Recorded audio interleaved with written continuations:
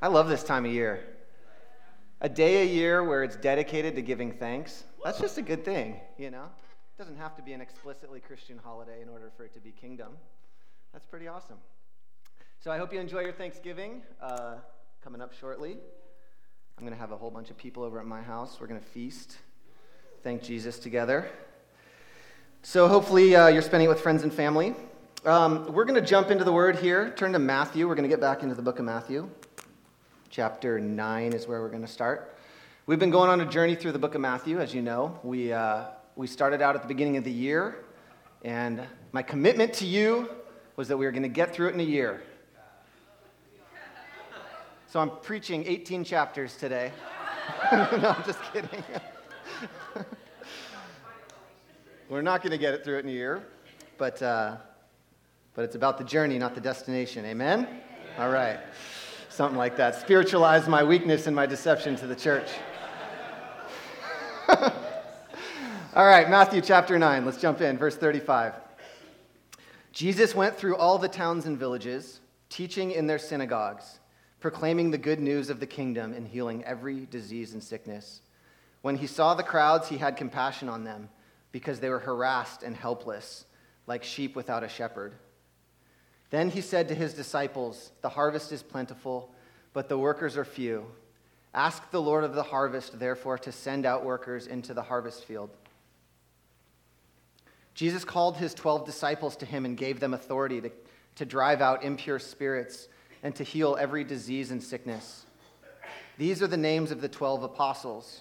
First, Simon, who is called Peter, and his brother Andrew, James, the son of Zebedee, and his brother John, Philip and Bartholomew, Thomas and Matthew the tax collector, James, son of Alphaeus, Thaddeus and Simon the Zealot, and Judas Iscariot, who betrayed him.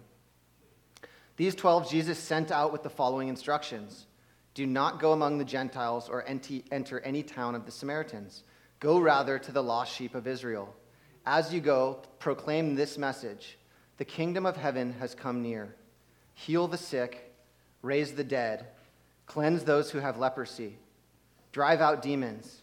Freely you have received, freely give." So, to back up just a bit, to give a bit of context of where we are, Jesus has been doing ministry all around this region, and he's been doing amazing things that the people in that region had never thought of or dreamed could happen. He would go to people. You know, the old times in the law, if you went to a leper and you touched a leper, you were wildly unclean. All of a sudden, you were cast out from the community. You had to go through a cleansing process. If you didn't get leprosy itself, then you would be in this like time of cleansing that you'd have to sit there kind of in the penalty box. Jesus comes and he flips things upside down. He's healing people on the Sabbath. He's touching the unclean people. He's eating with the tax collectors and the sinners. He's doing all of this stuff that the religious leaders at the time and what would conventional wisdom would say, this is not the way that you do God's will. It's completely different. And in this case, the disciples are walking around with him for years, watching him do all this stuff. And I've had so many times where I've dreamed about being one of those disciples, right? You get to walk around with Jesus, and you get to hear the words coming out of his mouth, and you get to see him do this stuff.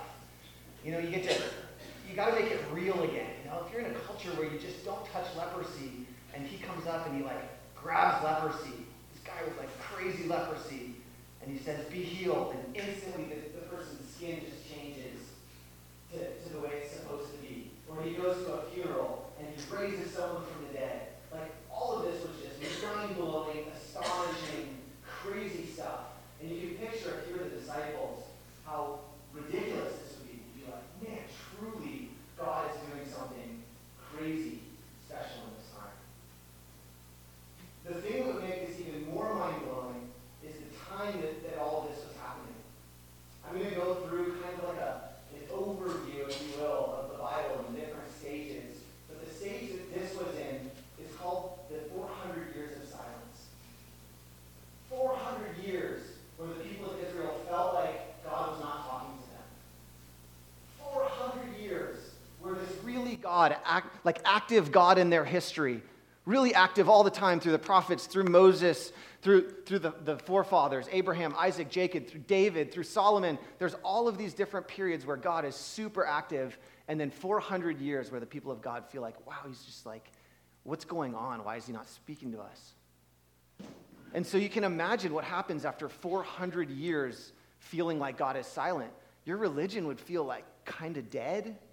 I don't know how passionate you could be in this case where you're just kind of like reading the law and doesn't feel like God's really doing anything new. And, they're kind of like just trudging along. And it's in this environment where Jesus comes on the scene and the biggest move of God in all of history happens, breaks into this 400 years of silence and breaks in. And so you can imagine the people of the time just being like, oh my gosh, is this the greatest prophet? Is this the one that we've been waiting for? Is this God forgiving us? Is this God coming back to us? Is this God like showing us through this man coming that he favors his people again? And so the disciples get to go around, they watch Jesus doing this from town to town where he's just doing these incredible things. And he says that the kingdom is near. He says the harvest is plentiful, but the workers are few. Now, he's declaring that the kingdom is near and the harvest is plentiful in the biggest drought in the history of Israel. He just sees differently than everybody else, right? Like at this time, nobody else would be like, the harvest is so rich. Look at this abundance that we have here. People feel dry. People feel like they don't know what's going on. Like he's speaking something out that almost nobody else would agree with at the time.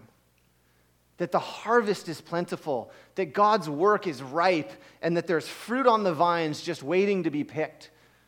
Like for those who can see like me, Jesus is saying, let's send workers out into this harvest field and let's just like go and collect the bounty that God has for us at this time. It's completely different than what people would be saying if you asked them before Jesus had made this statement.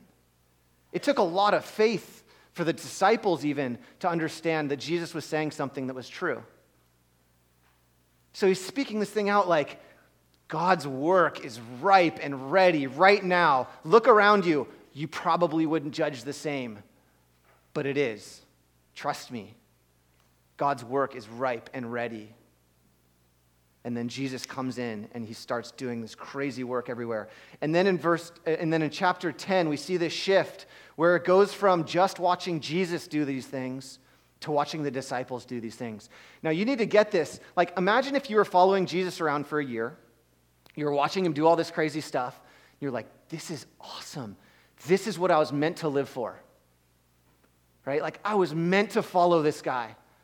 Every time he speaks, my heart burns. Every time we go out, it's like, I know that something cool is going to happen, even when we go into the darkest places. And you feel like your life is there as one of these disciples. And then in verse 10, he turns to you and says, hey, you know all that stuff that I've been doing? It's your turn now. Like, now you're not just somebody who is just following me around and watching me do this stuff. Now it's your turn. He calls the 12 disciples. He gives them authority to drive out demons, to heal every disease and sickness. And he sends them out and says, raise the dead, heal the sick, cleanse the leper, drive out demons. Freely you've received, now freely give. This would be crazy as a disciple, right? Your whole life you think you're right there. You think you're feeling the pinnacle of what God has for you. And then he tells you, okay, now it's your turn. I don't know about you, but I would feel like terrified, partially. I'd be like, yeah, like I believe you. You can do that stuff. But like, don't just tell me that like now that I have the authority and that I can go do this stuff. You can imagine them walking away from Jesus 2 by 2 as they go away, and they're like, are we really going to do this thing? Because the next step is for me to like grab the next dude I see with leprosy. And if that doesn't go right, this could not go well for me. Right? Or you like interrupt a funeral. Picture this. You like interrupt a funeral. You like burst in and you're like, here we go. Right? You lay your hands on the casket or whatever. If that doesn't turn out well, that's an embarrassing moment. And so there's a lot of faith, both because of the context of what this is spoken into, but also because there's this shift that's happening where Jesus, in a minute, he speaks over their life and he said, before you didn't have authority, now you have authority. That was the only difference. Before they were just disciples, And now we see in verse 2 the first time he ever uses the word apostles. And apostles means sent out ones. It means someone who's commissioned with authority and then sent out with that authority to do the work of the one sending you out. That's what the word apostle means. And so for the first time in the scriptures, we see it go from the 12 disciples to the 12 apostles. And the only thing that shifted was Jesus said, now authority has been given to you. That's all that changed. In this one moment, Jesus draws near and says, you now have authority. And they go out, and this life that they thought was just so awesome and they thought was like as good as it could get walking around with Jesus just got exponentially crazier and better. And you're like, wow, I thought I knew what my mission was before, and that was to support Jesus wherever he went. And now my mission is to do exactly the stuff that he was doing. Before I was supposed to tell people all the stuff that he could do and tell testimony about who Jesus was, and now it's time for me to create testimonies. Now it's to me to be the one who's the miracle worker in the name of Jesus, under his authority, as a delegated one, sent out from the king, as one with a royal ring, a royal signet ring, saying, I have the king's authority to do whatever I see fit in the name of the king, and going out and doing it. And so their life changes in that moment, and they go out.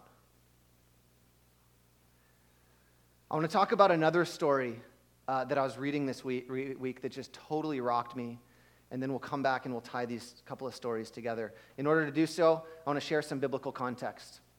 So this might be helpful for some of you who kind of jump around the Old Testament and you're like, what the heck am I reading? How does this fit into anything?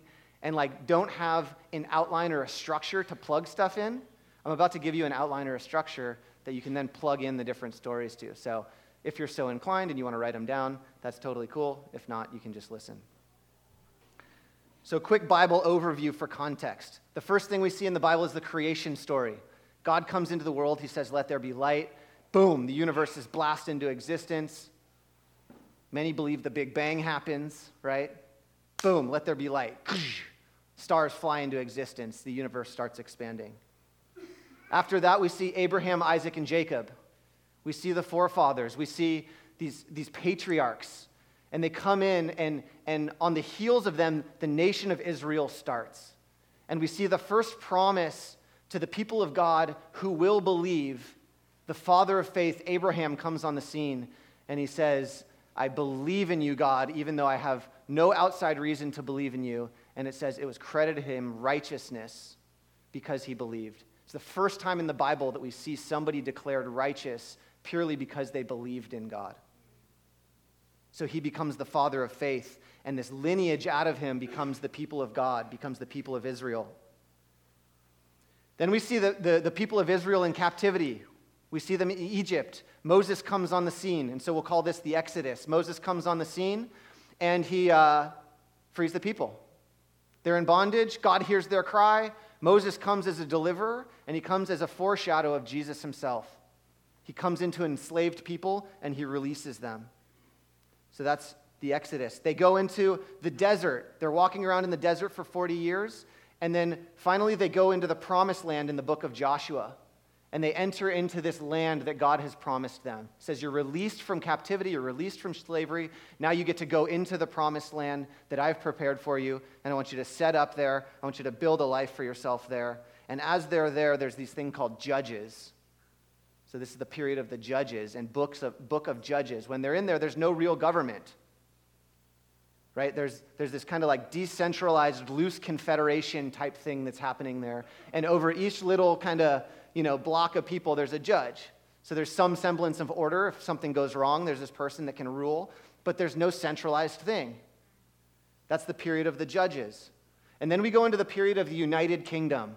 We see Israel, even though God doesn't want them to have a king, he doesn't want them to have a central ruler, he wants to be their king, and their God, they refuse. They said, no, we want a king. No, we want a king. No, we want a king. So God picks the best person in the land. Turns out it's this dude Saul. He's tall and handsome.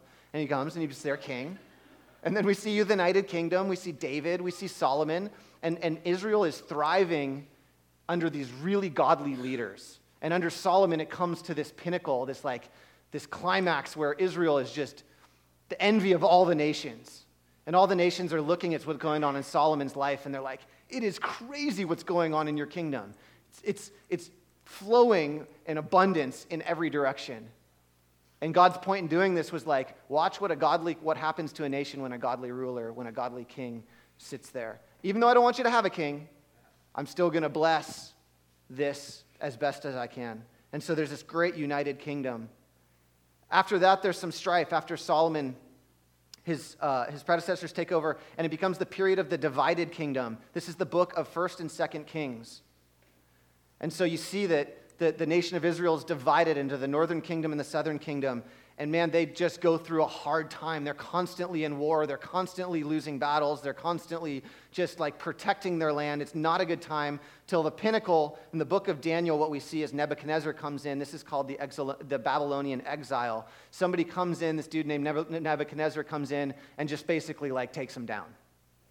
And again, the people of God are moved out of Jerusalem. They're in exile. They're dispersed all over the land. They're under foreign rule. And they're like, man, God, like, what is going on? How are we under foreign rule again? The story that I'm going to tell you is right in the midst of the exile. So the people are tired. They're under foreign rule again. Life is not good under foreign rule. You're at the whim of whatever Nebuchadnezzar wants. He can just say one day, like, I'm not into the Jewish people today, and they're going to be my slaves. And it's no good. And in fact, he destroyed the temple. He did horrible things. Life was not good under them. And so what we're picking up is the story of Esther. It's about 450 BC. And there's this king that's ruling named King Ahasuerus. He's married to this queen named Queen Vashti. And the Jewish people under this king are not doing very well. He's got this guy who's his number 2 in command named Haman. And Haman is walking out of the king's castle one day. He's got tons of authority under the king. He's like the second in command. And he's walking out of the king's castle, and this dude Mordecai is the only one out of everybody to not bow down to him. And so he hates Mordecai.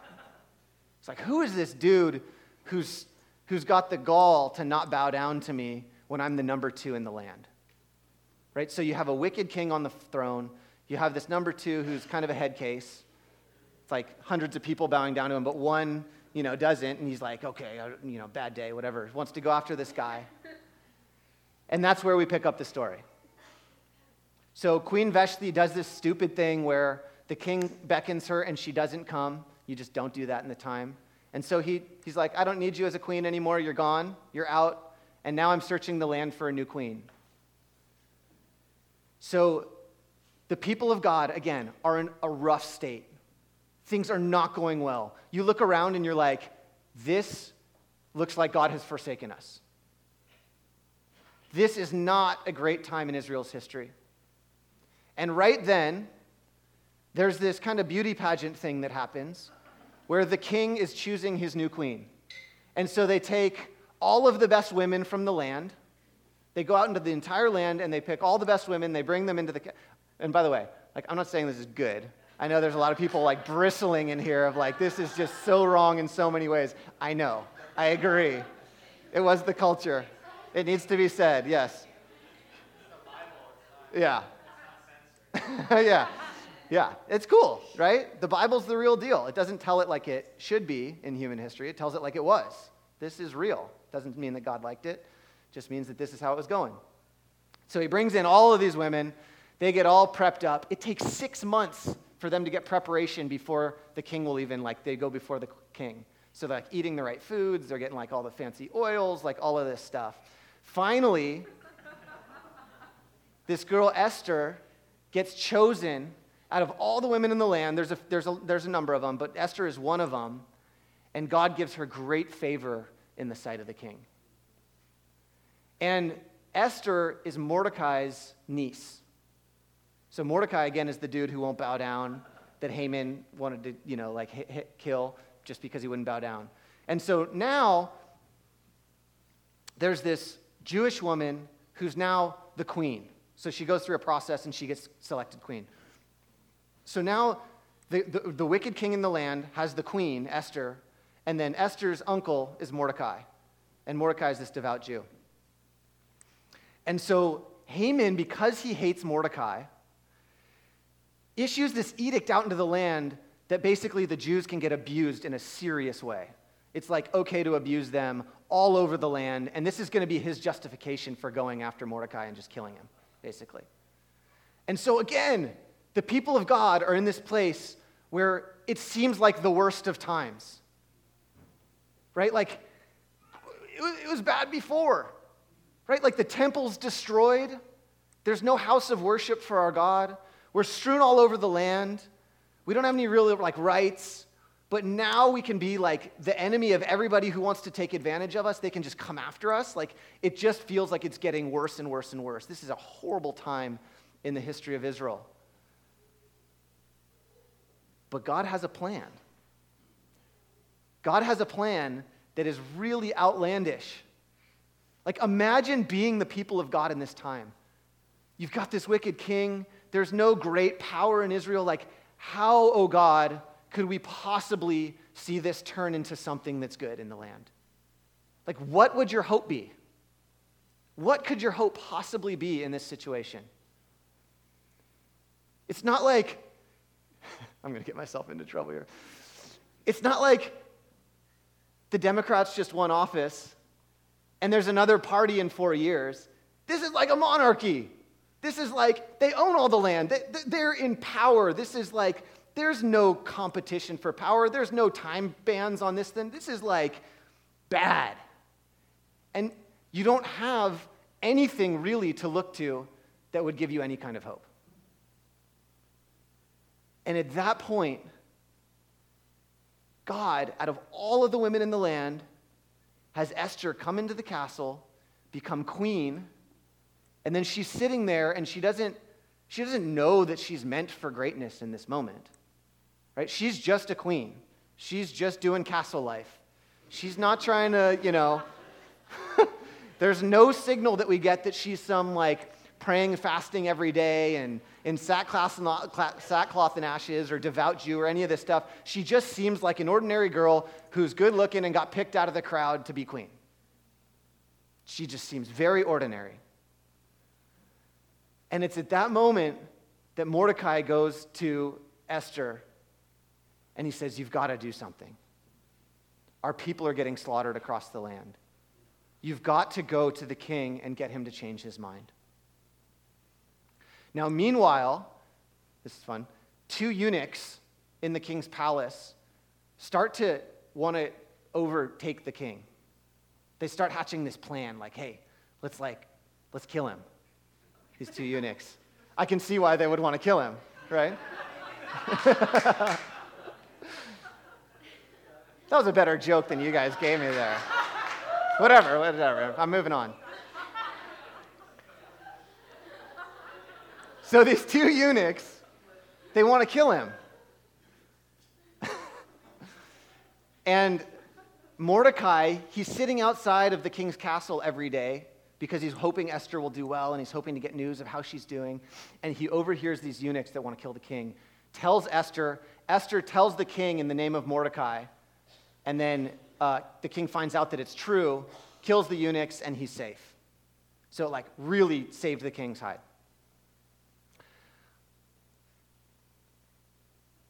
So at this point, Esther's like, you guys need to pray and fast for me. Because if I go before the king and he doesn't like the message that I'm bringing, he'll kill me. That's the way it works there. You don't go to the king unless you're summoned. That's how much power he had. In fact, there's this funny part of it where she goes in and she's kind of standing outside the door and you can get the sense that she's peeking around the corner and the king kind of spots her in his, whatever the throne room looked like, picture a big throne up here or whatever, and he's sitting on it. And he extends his scepter towards Esther and that's her cue to come and walk in, and she comes and she touches her head against the scepter and if it pleases the king, I have a message for the king. If it, the deference is crazy. And so she comes in and she's terrified. She's thinking that this could be my last day. And so he tells the king, she tells the king what's going on, And the king is like, I had no idea this was, oh, actually, I'm sorry. Nope.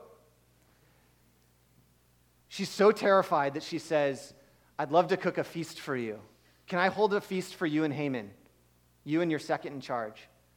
And you get the sense that she's just terrified. And so she holds a feast, and then she holds another feast. Like at the end of it, I get the sense that she's like, should I do it? Actually, tomorrow I wanted to hold another feast for you. And he's like, okay, yes, okay, we'll do it. And she goes, and the next day, she tells the king that this thing is going on. And the king is mad. The king is mad about this. The same night, Haman builds this big contraption to then hang Mordecai from. He's like ready to go. He's ready to kill this dude finally. So he's got this big contraption. He's going to hang Mordecai the next day. And Esther's telling the king this story about what's going on with her people and that she's a Jew and that she'd love for him to give the release. And so right about the same time, the king issues Esther what she's asked for. So she goes and risks her neck.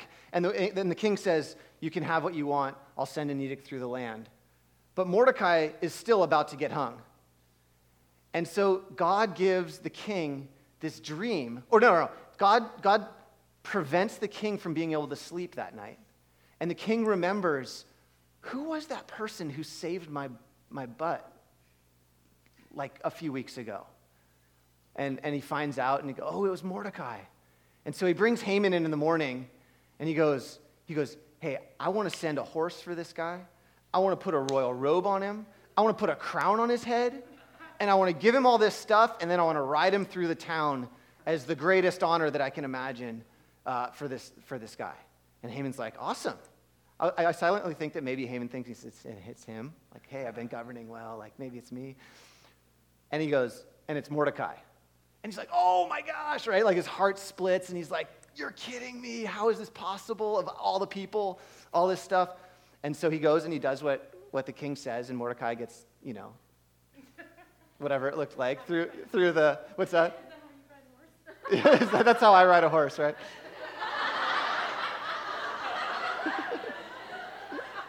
You got your royal robe and your crown, you're cruising through the town. It's like, yes.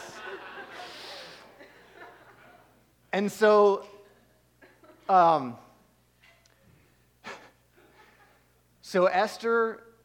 the king finds out that Haman was going to go after, that Haman's the one that put this thing on in the land. And so Haman ends up getting hung from his contraption. Mordecai becomes second in command, and Esther becomes this honored queen where she is like, the king loves her and she gets all this land and all this other stuff. It is the craziest story, right? Like, only in the Bible. Only in the Bible. But the thing that struck me as I read this is I was thinking about what the people of Israel must have been experiencing. And then I was thinking about the plan of God and how stupid on paper this plan seems. Like, let's have a beauty contest. Let's have Esther win it. And let's have Mordecai, be hated by this guy.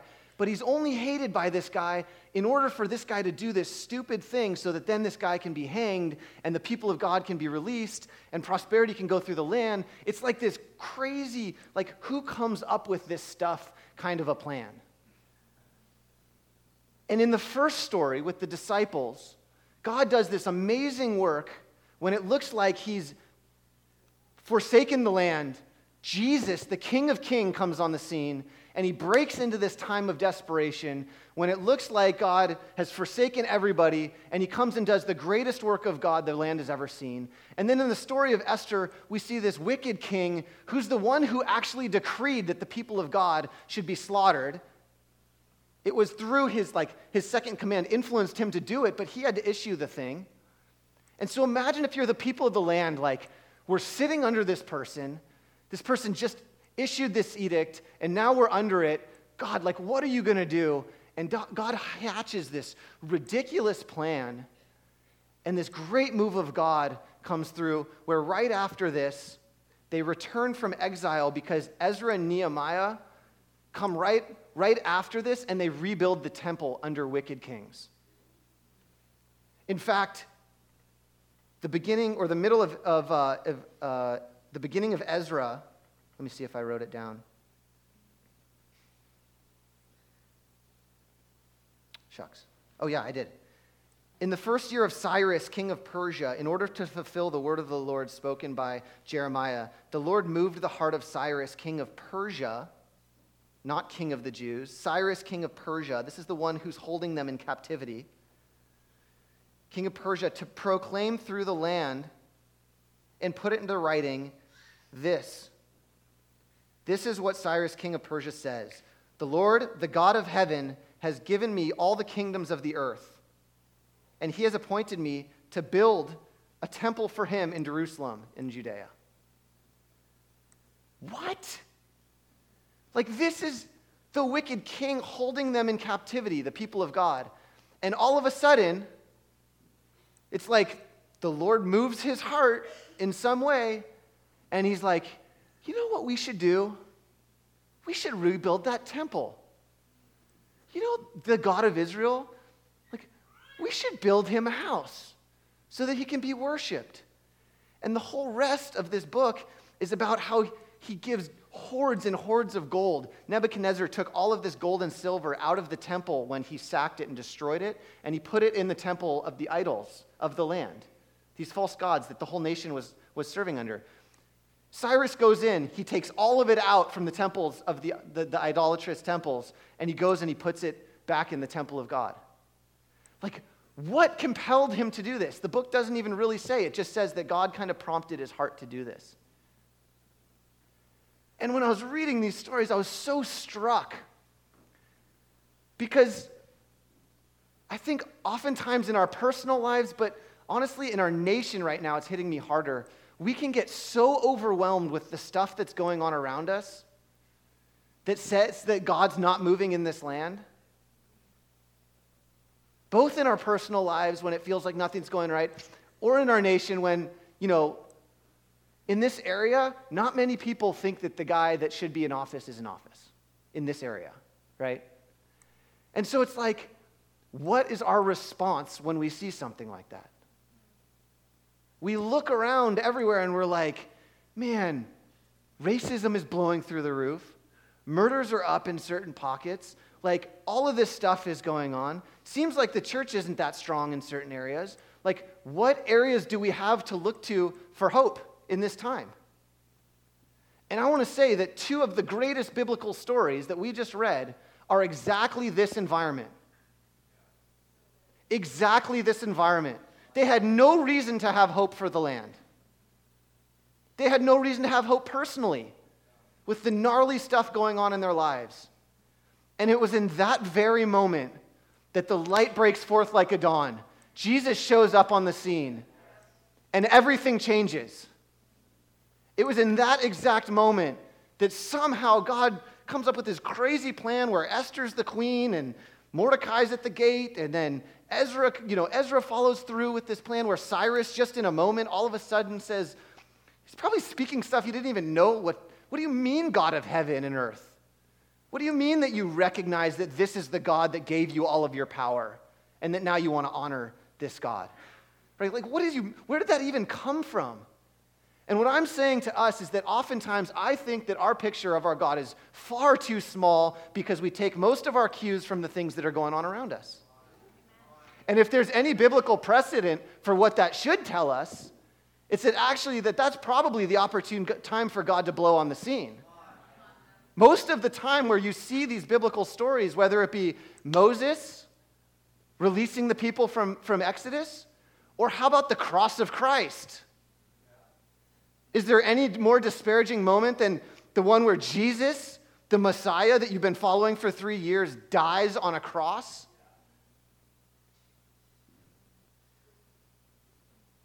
And that's the moment that God uses to pivot all of history around? And so my challenge to us is pretty simple. Like, let's look at the biblical account of what God's able to do in tough situations. Whether it's 400 years of silence, or whether it's sitting under an oppressive ruler, Or whether it's, man, just a bad day and you're a leper in Jesus' time and you're like, could things get any worse? But God, he's the God of the supernatural, right? Like the God that we serve is not the God of the logical. He's the one that says, lean not on your own understanding. In all your ways acknowledge him, and he will make your path straight. If you're in despair because you're leaning on your own understanding, there's your problem. You need to repent. Whether it's something going on personally or whether it's what's going on in the nation. Like, is God big enough to step in on the scene and do something like convincing the most powerful person in the world, just prompting their heart all of a sudden to rebuild the temple, representing God being in the center of society and having his presence dwell in the most important city, and having people from all over the nations look to this thing that's happening and going like, what's going on with this? Like God is at the center again, and his ways that make the society prosper in the times of Solomon and all of this stuff. Some of the stuff you read, I hope I wrote it down, but there's this part in Esther. Check this out. The part of the reason why this is so important is because of the outcome. Right? God is worthy of being worshiped and honored whether there's no great outcome or not.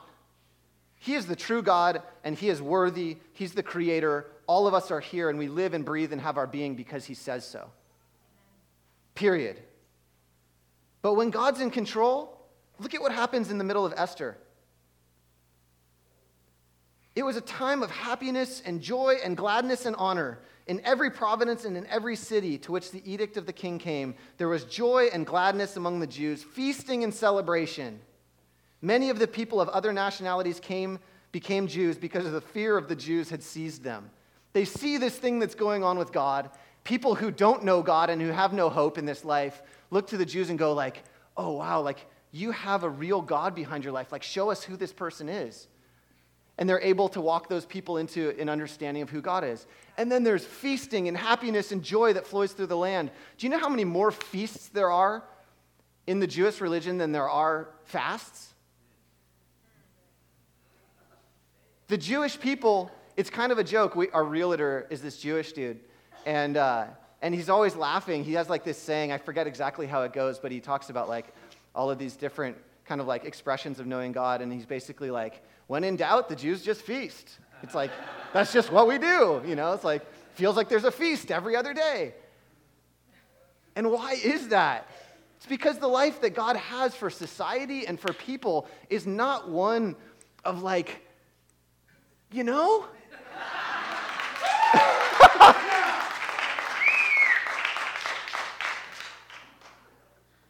And so, he is the God of the impossible. And so when we see stuff in our life that looks pretty impossible, or when we see stuff that's going on in our nation, are we any different than the rest of the people out there that are like, oh my gosh, what is going on? Is there any good that comes ever? Are we done? I'm moving to Canada. Is that our response? If it is, you need to repent. You need to change the way you think. Because that is a faithless response. That is a perspective that is overwhelmed by what you see around you, not what you see in the Bible, not who God is, because God is the impossible. Consistently, he does the supernatural. And it's because he is this that we have hope that doesn't make any sense. I have not been devastated by the elections. I have not been devastated by watching the news lately. Not because there's not crazy stuff going on in the world. Probably the easiest way to get faithless is to watch CNN. I mean, it is just like, it should be called the bad news, right? Like Jesus comes with the good news, CNN's the bad news. It's crazy, like everything that you watch on there is some bad news story. And man, like, I'll be sitting there and I can just feel my perspective and my heart shifting, you know? Where like the first news story, you're like, oh man, things are really bad. And then you watch the next one, you're like, oh wow, like in that place, it's bad too. And then like, after a while, you're just like, you can't see God anymore. You know what I mean? Like, I feel like if you look at it like a picture, there's this vantage, and this is my vantage, and this is how I see. And I come and I'm like spending time in the Word, and I'm meditating on truth, and this much of my vantage is kingdom stuff. I'm full of faith. I come out of my quiet time and hanging out with God. I come out of church in my worship service. I'm like, dude, I'm like the disciples, the 12. I'm going to go and destroy the works of the devil today.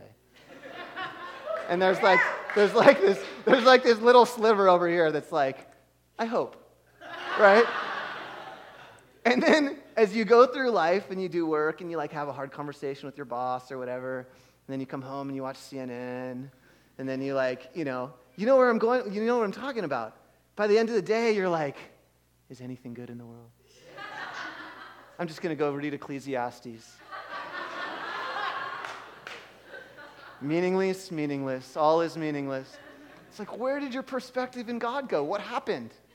What happened? So I want to challenge us, man. Like, we have to have a different perspective because there's this whole X factor behind everything that we have in front of us and that we see that makes everything different. There's this X factor that's behind the scene that we've seen in the Bible and in our own personal lives show up in time and need and do the impossible consistently. That's what faith is. What is faith? What is faith? It's believing that God is who he says he is. And believing that as we earnestly seek him, he will reward those who do that. That he can, in a minute, prompt the heart of the most powerful person in the world and shift the world in a minute. Yeah. Is that too small for him? We'd see differently in Cyrus, right? Is it too small to him to send a deliverer into the most powerful nation on earth to release the people of God? In this case, it's the Exodus? No. Can he bring salvation to the entire earth through the death of his son in a moment? His ways they're just not our ways. His ways are just so much greater than we could ever imagine. And literally, the life that we've been called into as Christians, as ones who believe, as ones who stand on that truth, is you get to see him again and again show up as in the impossible God that he says he is, and you go, oh my gosh, I thought I knew that you were the God that worked the impossible, and now I know it more. And then you step into a deeper measure, and the problem gets bigger. And you go, oh man, I wonder if you're the God of the impossible of this bigger problem. You're like, oh my gosh, you are. And then your problem gets bigger, right? Like, the Bible's pretty clear. It doesn't mean that there's tough times. There's tough times everywhere. And the life that we get to live is where our faith just grows and grows and grows to the point where we're just unshakable. There's no part of our house that's left that's built on the sand anymore. The storm comes and it takes down a wing of my house, and I'm like, oh man, I thought that wing was on the rock. I thought that wing of my house was built on the love of God and the fact that he can do the impossible in any situation, but it just crumbled, so clearly it wasn't.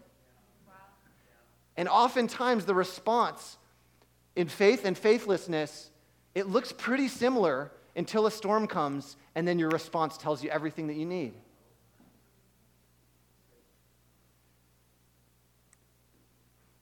And so let's just take this opportunity to remember. And, you know, in Israel's history, it was really cool. Every time they'd see God do something crazy, they'd either have a feast and like dedicate that time of the year to that thing, or they'd set up like a pile of rocks or some kind of memorial that anytime they'd walk by it, they'd go like, oh yeah, do you remember when God did that thing? That was crazy. Or the kids would walk by and they'd be like, Mommy and Daddy, why is there a pile of rocks there? And they'd be like, this was awesome. Let me tell you about this time, right? But like, God encourages us throughout the Bible to live a life like that. We should have like feasts in our life.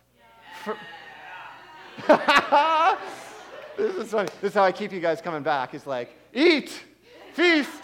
No, I'm just kidding. But like, why don't we have feasts in our life for times when God's shown up? Yeah. Right? Like, I was super broke, and God did the impossible. Yeah. He forgave my massive debt. I'm going to have a feast every year. On this day, I'm going to have a feast. For the rest of my life, I'm going to remember what God did on this day. Why don't we do that? Be too many feasting. That's okay. But seriously, we need these moments of remembrance because we need moments like this where we go, I need to remind you of who God is. Remember who God is? Awesome. Let's go live with hope. Let's go live unshakable. Let's go live like we have something different going on in our lives rather than just being taken down by the things that we see around us. All right, let's worship. Worship team, come on up. Suki's going to share some stuff.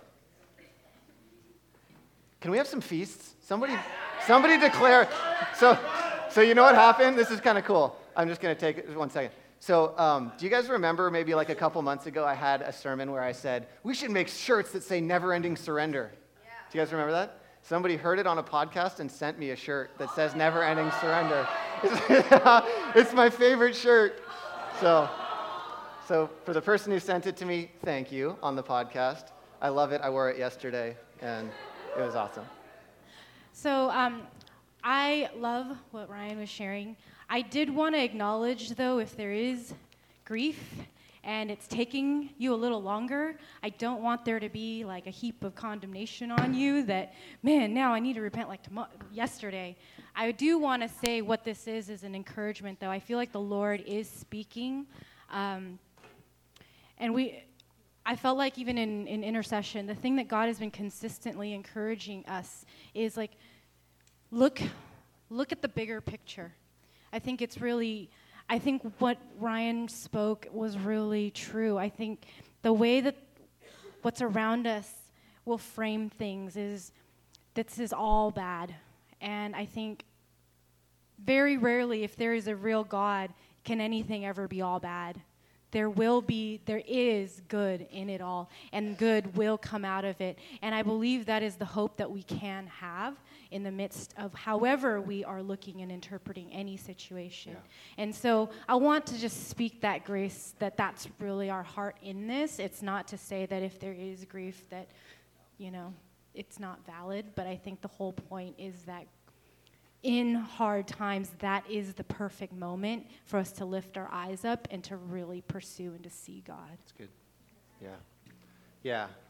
Nowhere in the Bible does it say that we're not supposed to call a tragic moment, right? Like when the Jews are being persecuted under the Babylonian rule, nobody ever says like, hey, that's a small deal, like no big deal, right? The bigger the thing that's going on in your life, the more faith it requires to have the perspective that I'm talking about. And so there's a journey that goes along with all of this. What I wanted to do is define the destination. This is where we're called to live. This is where we're called to live. So if there's a journey, let there be a journey. But this is where you're supposed to live as a person of God. This is your home. You get to live in a place where you know and trust a God that does supernatural things, does more than you could ever ask or imagine. And so even if you're going in the journey through it, like, remember your home is the point here, and that you'll be here again soon if you're not there now. And so let's pray into that accordingly. And let's invite the God of the supernatural to do some supernatural stuff. So let's stand together.